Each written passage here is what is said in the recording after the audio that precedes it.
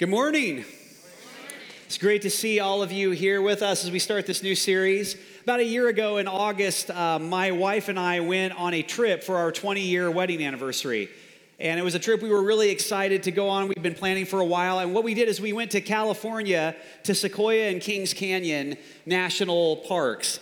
And what we wanted to do is we wanted to hike all around and we wanted to see these incredible, huge trees, these sequoia trees out in this area. And so we got all our plans together. We went, and what they make you do before you go hiking and looking at these trees, what they recommend you do is that you go to what's called the Giant Forest Museum so you can pick up a field guide. And a field guide is basically this little brochure that you pick up there before you start your hike that tells you all these things so that you can know that you can spot a sequoia when you see one. And so as we pulled up there, I took this picture actually as we were walking to the museum. Right there, that little building right there is the Giant Forest Museum. That is the building that you go into to pick up the field guide so you can know how to spot a sequoia when you see one. Seemed a little unnecessary to me at the time. But still, this is what they say to do. So we picked up one of those field guides and we started out on our hike. And as we were hiking along, actually, this field guide that we had been given actually came in really handy. We actually used it a lot. In fact, right away, I picked up what I thought was a sequoia pine cone. It was this huge pine cone. I took this picture of it because I was so enamored with it. Like, wow, this must be a sequoia pine cone because it was just so enormous. And then I looked in the field guide and I found out, actually, no, that's not a sequoia pine cone at all. What I'm holding right here in my hand is actually a sequoia pine cone. I brought it back from the trip. And if those of you in the back row right now are going, what is that? I can't even see what he's holding up in his hand. It's so small. That's the idea. Yes, it is the smallest pine cone in the entire forest. And this is a full-size one. They're this small. And it's from these tiny little pine cones that these giant sequoia trees grow. And in case you're worried about me going home and trying to plant this in my backyard and grow a sequoia in my yard, we learned a few other things from this field guide we were given as well. What we learned is that actually you can't just grow one anywhere. The only place that these giant trees grow is in the Sierra Nevada mountains. Not only that, from the field guide, I learned that not only do they only grow in the Sierra Nevada mountains, they only grow on the western side, on the western slope.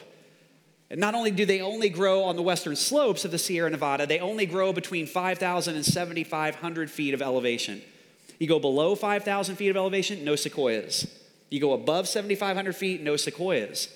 It's right in this area where the air is perfect. The conditions actually have to be perfect for these trees to grow and for them to exist. Not only that, but these pine cones don't actually open and let the seeds out unless there's a forest fire.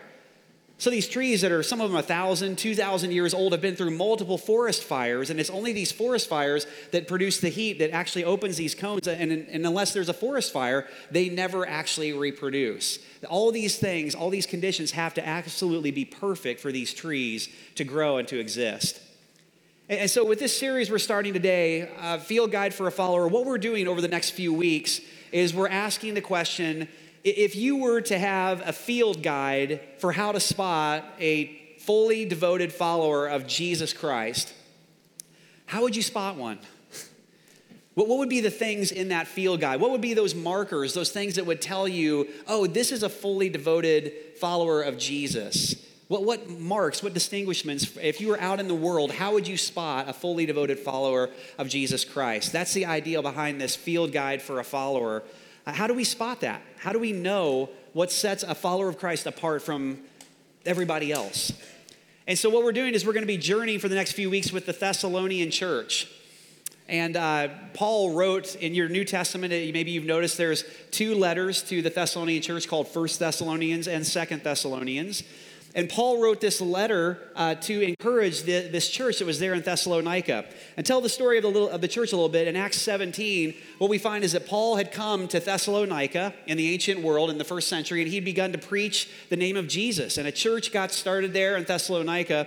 And what happened was, as Paul began to preach the name of Jesus, he began to be accused of political treason. In this town, in this city, he was accused of preaching another king besides Caesar, which was a no-no in the first century world. And it was because he was preaching the name of Jesus. And so what happened is his life came under threat. And so Paul had to very quickly, like without any warning, he had to pack up his bags and he had to leave. He had to get out so he wouldn't be killed, essentially.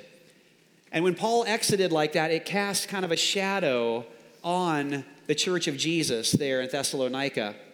And what happened is the remaining church, the followers of Jesus there, began to be squeezed by the culture around them.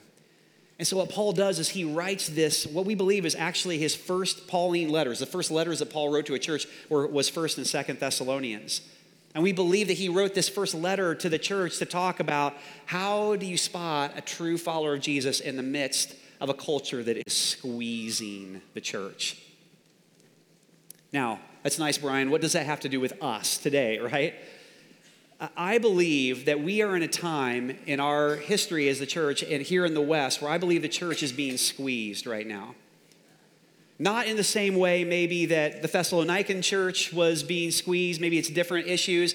But I don't know if you've noticed, but Christianity in our culture is being moved more and more and more to the margins of our society. As author David Wells said, God is not absent, he is weightless. In terms of the significance and the importance of how seriously people take the Bible, how seriously people take the name of God, that moral authority of the scriptures, God is becoming more and more weightless. And so what's happening is tolerance has become the highest moral value of our society. And the only thing we won't tolerate is intolerance, which of course doesn't make any sort of logical sense, but that is the highest moral value of our culture, of our society, is tolerance, and anything that is intolerant is viewed as being almost immoral. The only thing we won't tolerate is intolerance. And so if you take any sort of moral stand on any sort of issue in any way, shape, or form, you're accused of being intolerant. And that's the culture, that's the society we're living in. And I don't know, I found myself asking the question, and I wonder if some of you have also asked this question as you've kind of watched things unfolding in our society. And the question is, why does the Western church look so much like the world? Why more and more does the church, do the people of God look just like everybody else in our culture? Why is it that it's so hard to distinguish anymore who's a follower of Jesus and who isn't? It's hard to notice any kind of distinguishing characteristics. That's something that's happening in our world right now as the church is being squeezed. The church is looking more and more like a culture. But there's another thing that's happening at the same time, just to encourage you, and this is good news. At the same time, in this moment that we're seeing the church looking more and more like the rest of the world, there is a rise of another group of people. And this is a rise of a group of people who are not so interested in pop theology, not interested in a Christianity that's devoid of any sort of real depth or truth or meaning. But it's a group of people who are hungry for the true Jesus. They're hungry for what it means to truly lay their lives down and follow Jesus. And that group of people is on the rise as well. And so what we're doing with this series is we're looking at what I would argue is the perfect conditions. I think right now we are experiencing the perfect conditions in our society to produce true followers of Jesus. Not just some pine trees, but true sequoias of the faith. Men and women of God who are going to be raised up in this generation to be an example of the gospel, an example and a witness to the truth, even in our society as the church becomes more and more and more squeezed. And so what I want to do is I just want to begin. We're going to start in 1 Thessalonians chapter 1, and we're going to begin with Paul's words to the church in Thessalonica as it's being squeezed. And the first thing Paul tells us, as we're looking at today, is that one way you can spot a true follower of Jesus is in the way that they hold on to the gospel, the way they hold on to the gospel message, even in the midst of when the church is being squeezed. Let's take a look at this together. 1 Thessalonians 1, starting in verse 2, Paul says, "We always thank God for all of you," talking to the church there, the Christ followers in Thessalonica. "And we pray for you constantly. As we pray to our God and Father about you, we think of your faithful work, your loving deeds, and the enduring hope you have because of our Lord Jesus Christ. We know, dear brothers and sisters, that God loves you and has chosen you to be his own people. For when we brought you the gospel, the good news, It was not only with words, but also with power. For the Holy Spirit gave you full assurance that what we said was true. And you know of our concern for you from the way we lived when we were with you. So you received the message with joy from the Holy Spirit in spite of the severe suffering that it brought you. Now, time out. Hold on just for a second there. They received a message of the gospel with great joy, this internal joy it produced in their lives when they received the gospel message and they were reconciled to God through Jesus. But then in spite of the fact that it produced severe suffering, that's not what's supposed to happen, right? The gospel actually produces severe suffering in our lives when we receive it. See, that's not how we think about the gospel, is it? We think that the gospel is supposed to be like the antidote to suffering, right? It's supposed to be the thing that takes away suffering and helps us to fit in better with others and have a better life. But in actuality, oftentimes, when we really embrace the gospel in our lives, what happens is it sets us apart. And it creates a distinction between people who are truly trusting in the person of Jesus and people who are just putting their faith and their trust in their own idols, their own devices to solve their problems in their life. It actually creates a distinction and makes people stand out. In spite of the fact they had this joy for being reconciled to Jesus, there was this severe suffering that it brought them as well. He goes on, in this way, you imitated both us and the Lord. As a result, you have become an example to all the believers in Greece, throughout both Macedonia and Achaia. And now the word of the Lord is ringing out from you to people everywhere, even beyond Macedonia and Achaia. For wherever we go, we find people telling us about your faith in God. What I think is so powerful about this passage is that when the gospel really began to take hold in their lives, the gospel didn't help the church in Thessalonica fit in better in Thessalonica. What the gospel did is it made them stand out and be an example to believers and to people well beyond Thessalonica, well beyond Macedonia and Achaia. God used them to be an example to stand out and be different, well beyond just their post where they were stopped, where they were at. He goes on from there. We don't need to tell other people about it, for they keep talking about the wonderful welcome you gave us and how you turned away from idols to serve the living and true God. And they speak of how you are looking forward to the coming of God's Son from heaven, Jesus, whom God raised from the dead. He is the one who has rescued us from the terrors of the coming judgment. Jesus, the gospel is a rescue operation. That's what it is. So the question I just want to ask and I want to entertain just for the next few minutes is, how in the world did this church in Thessalonica, how did they stay strong in their faith in the midst of persecution? Does anybody else want to know that? How, when you're in a season and a time where the church is being squeezed, how in the world do you stay strong in your faith, even in the midst of when things are falling apart at the seams and when no one seems to get it? How did they do that? How did they stand strong in their faith? I think Paul mentions two things that they did. I just want to look at here together. I'll give you both of them, and then we'll talk about them. The first thing in verse 9 he says is he says they turned from idols to serve God. And the second thing they did is they focused on the promised future hope of the gospel in verse 10. First one there, turning from idols to serve God. What you have to understand when Paul says, for you've held on to the gospel, you've turned from idols to serve the only true God. What we don't kind of realize in our context is that turning from idols didn't just make you kind of weird in a city like Thessalonica in the ancient world. It actually was offensive. There was actually quite a cost to it.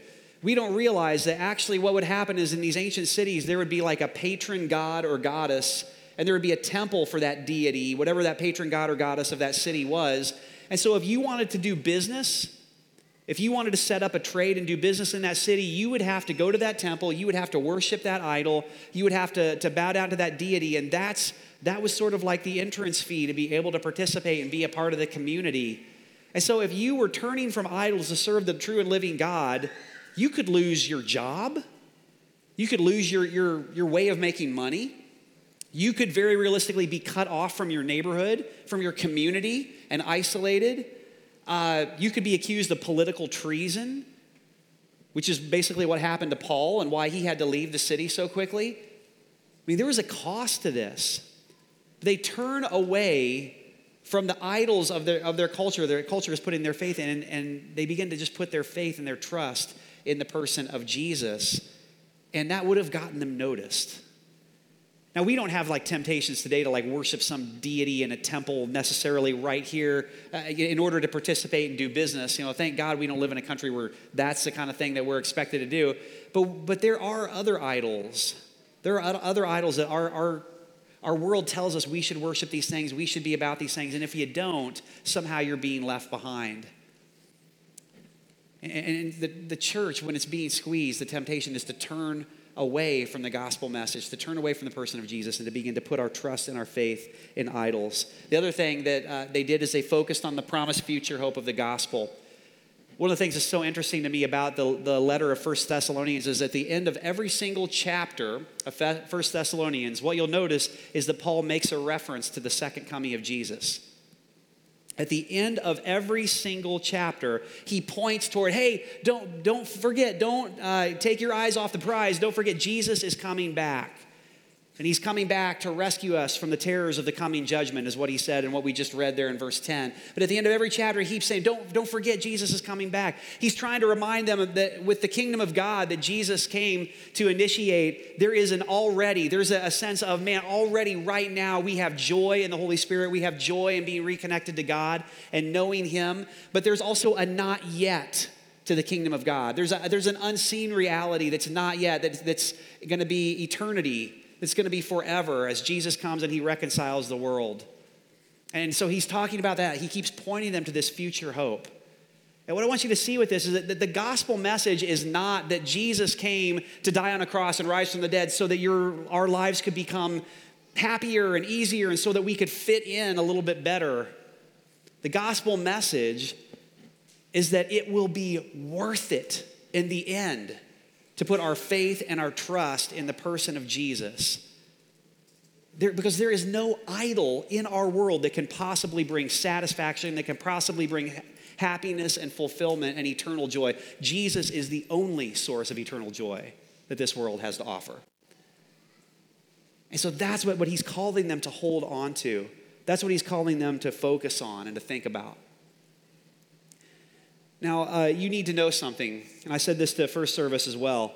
From this point of the message on, I thought I was going to be saying something very different. I do message prep and plan things out, and last night I came into this room and I began to just pray and just kind of go over my message notes, and I had my message of what I thought I was going to say, and God just began to speak to me, quite honestly, as I was praying last night, and I feel like God just said, what you had planned, Brian, is not what I really want to say. And so I'm going to go ahead and give you what I think God wants me to say. And just so you know, if you're new here, this doesn't happen all the time. This isn't like a regular thing. But I felt like last night, God just arrested me and stopped me and just said, Brian, I want to speak to some people in the room. And what you had planned to say is not what I want to say. And I want to say something. And so I'm just going to go for that, and maybe it'll work out, maybe it won't, we'll see. But I'm going to be obedient to that. So what I want to do with the rest of the message, I want to talk to some of you in the room. I think there may be some of you here in this room, in your life you are feeling squeezed right now. And maybe there are temptations that are facing you that it would just be so much easier just to give in and just to go along with what everybody else is doing, whatever society is doing. And you're wondering, is it really worth it to stand my ground and to turn away from that idol or turn away from that thing and really, like, is Jesus really the one who's going to rescue me? Is he really the one who's going to be there for me? And you're feeling squeezed. You're wondering if your faith is worth it. I wonder if there are some of you in this room today, you're feeling squeezed even with your own family. Like as you've begun to follow Jesus, as you begin to put your trust in him, you're actually, as you begin to live differently and talk differently, what's happening is your own family members have started to really squeeze you and starting to put pressure on you. And they don't understand what they're seeing. They don't understand what you're doing. And so the very people that you thought were going to understand and were going to be there for your family, they actually don't get it. And you're being squeezed. I believe there might be some of you in this place today, maybe in your business, in your company, in your employment, in your job, there are areas where you are being squeezed.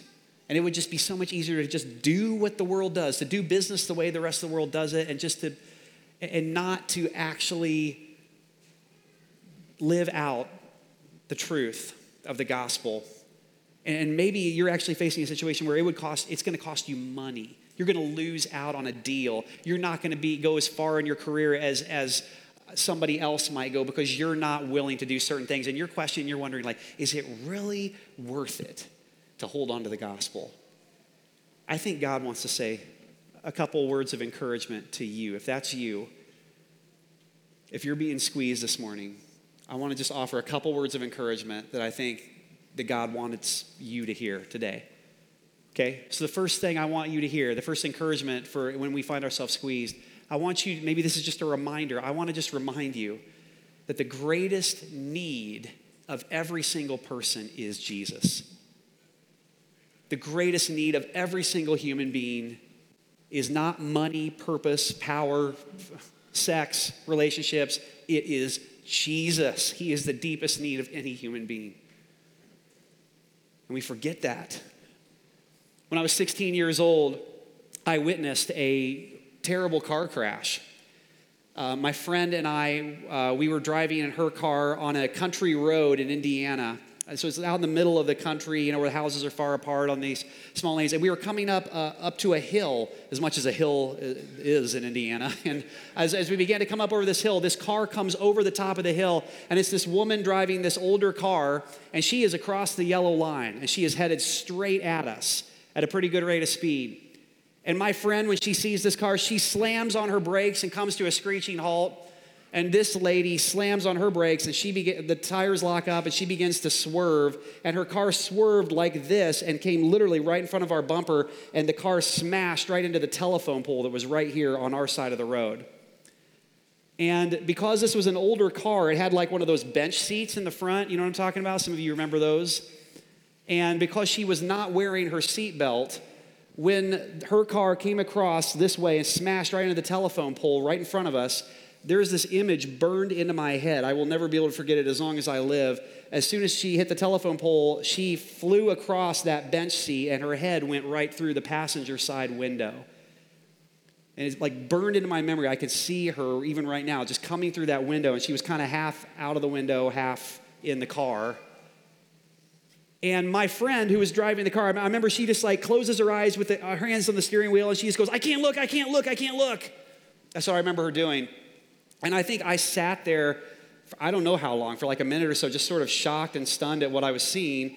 And finally, I unbuckled my seatbelt, I got out of the car, and I walked over to this lady. I walked over to the car. And I just remember like blood is just pouring off of her head. It was like matting her hair. I just remember like her hair had all this blood, and it was just matting her hair. But she was conscious, like she was making noises, but she was obviously seriously injured. And so here's the thing. I didn't want to offend her by suggesting that she needed help. I didn't want to like get involved. I mean, this was a messy situation, with all the blood and everything. I didn't want to like offend her or in any way kind of suggest that she needed help or that her situation was not a good situation. And so ultimately what I ended up doing is I ended up turning around, walking back to the car, and my friend and I drove away, and we left her there on the side of that road by herself. No, I didn't do that. Seriously? What kind of a terrible story would that be if that's what I actually did? Why would I even tell you that if that's what I actually did? Why would I admit to it? Of course, that's not what I did. What I did was there was a house up the road a little ways out in the country in Indiana. So I remember running up to this house, pounding on this door, and this lady answered the door of this house. And I said, there's been an accident up the road. Can you call 911? This is before the days where everybody was carrying a cell phone. And she said, yeah, of course. And then I asked her if she had some towels. I remember getting a couple towels, and I went back, and my friend who had gotten out of the car finally at this point, we sat with her and put the towels on her head and tried to just sort of, put pressure there until the rescue vehicles came, and they came there, and thank God they took over, and they rescued her, and she was okay. Now, I don't think any of you are probably tempted in any way, shape, or form to just like run away physically from the scene of an accident right now. But here's the question. Are there any tough conversations that you are running away from right now?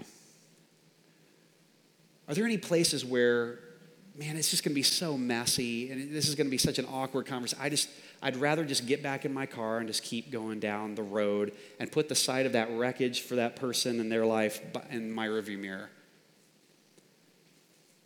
Are there any places in your life where you're just avoiding a tough conversation? Sometimes the people that are the angriest, the meanest, the most horrible in the things they say to us and the way they behave and the kinds of stuff they say about God and the church because they're so angry, sometimes those are the people who are hurt the worst. Sometimes those are the people that are so desperate and wrecked. And the reason they're acting the way they're acting is because they're injured, because they're in need of a rescue. And the greatest need of every single human's life is Jesus. He is the greatest need of any of our lives. Don't forget that. Don't shy away. As followers of Jesus, what we do is we lean in to tough conversations. We don't water down the gospel. We don't avoid it. We don't get back in the car and drive away. We lean in. We're part of the rescue operation.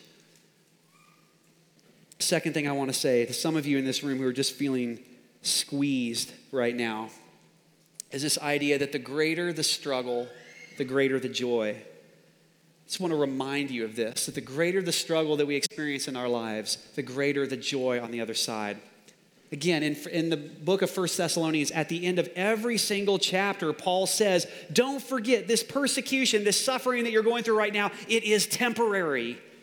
And he keeps pointing them forward, and he keeps saying there is this eternal reality, there is this eternal joy. And the greater the thing that you're suffering right now, the greater the joy that's going to be when Christ comes, because he is the ultimate reality.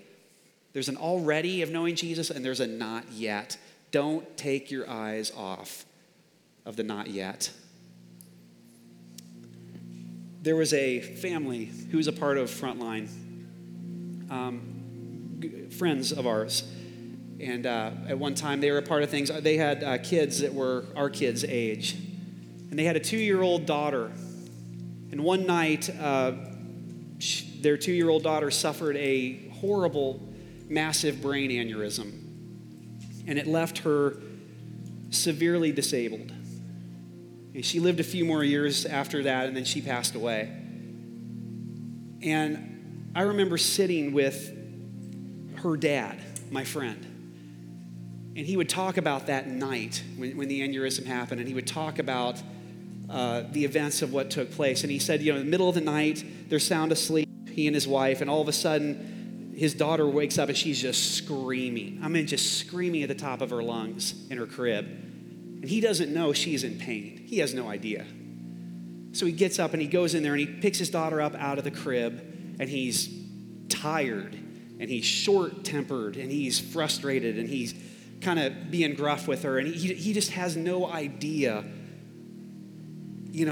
what's happening to her until the seizures started, and then suddenly he realized what was going on. And so we would sit and talk. He would talk about the last 5 minutes that he had with his daughter.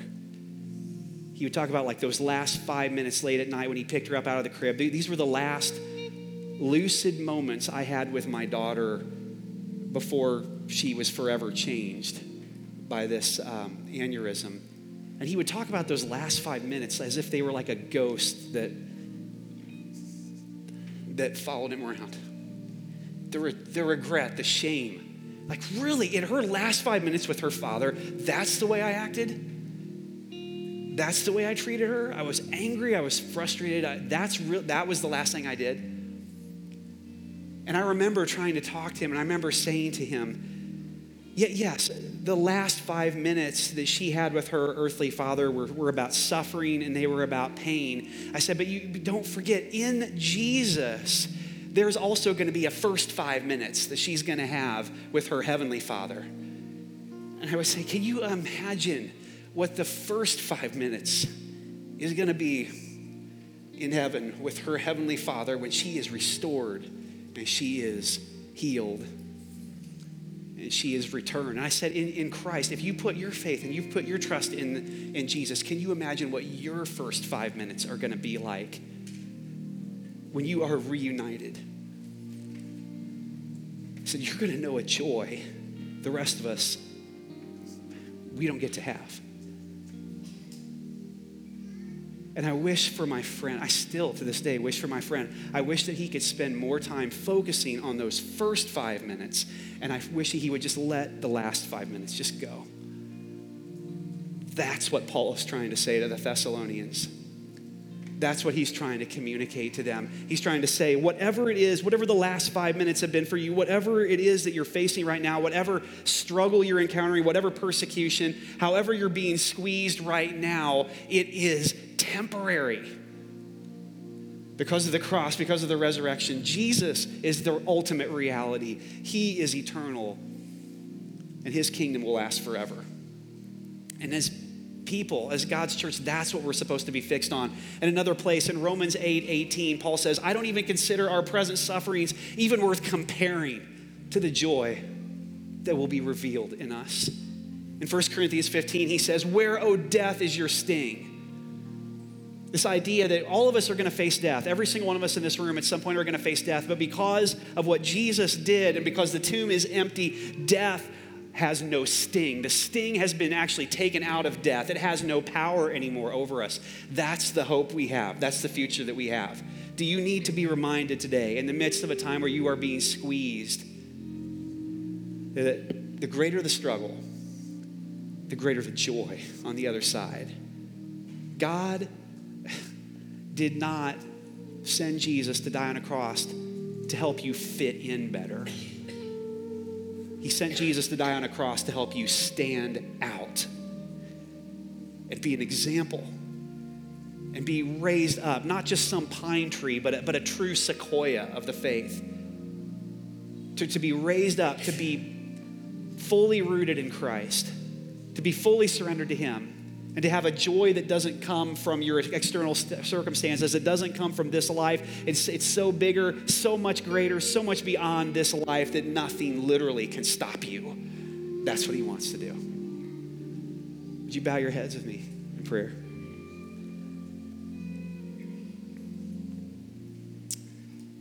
Next week, we're going to talk about what it means to live this kind of faith out. How do you spot a true follower of Jesus in work, places of work, in places of school, and places where we spend our time? So Jesus, we just come before you right now in this place, and we just recognize, God, that what we're experiencing, whatever ways in this room even, there are brothers and sisters who are just being squeezed. God, today we choose to fix our eyes not on what is seen, but on what is unseen. For what is seen is temporary, but what is unseen is eternal. So God, would you awaken us? Would you allow us to be people who hold to the gospel, who hold to the truth, who turn from idols, and who pursue Jesus with our whole hearts, who focus on the promised future hope that we have? And God, would that just be the base note of our lives? Would it be the thing that drives everything, the thing that just keeps us going every single day? We thank you, God, for the cross, for the resurrection. We thank you for the hope that we have in you. And we just say again today, we believe it wholeheartedly. It's in Jesus' name, everyone said, amen.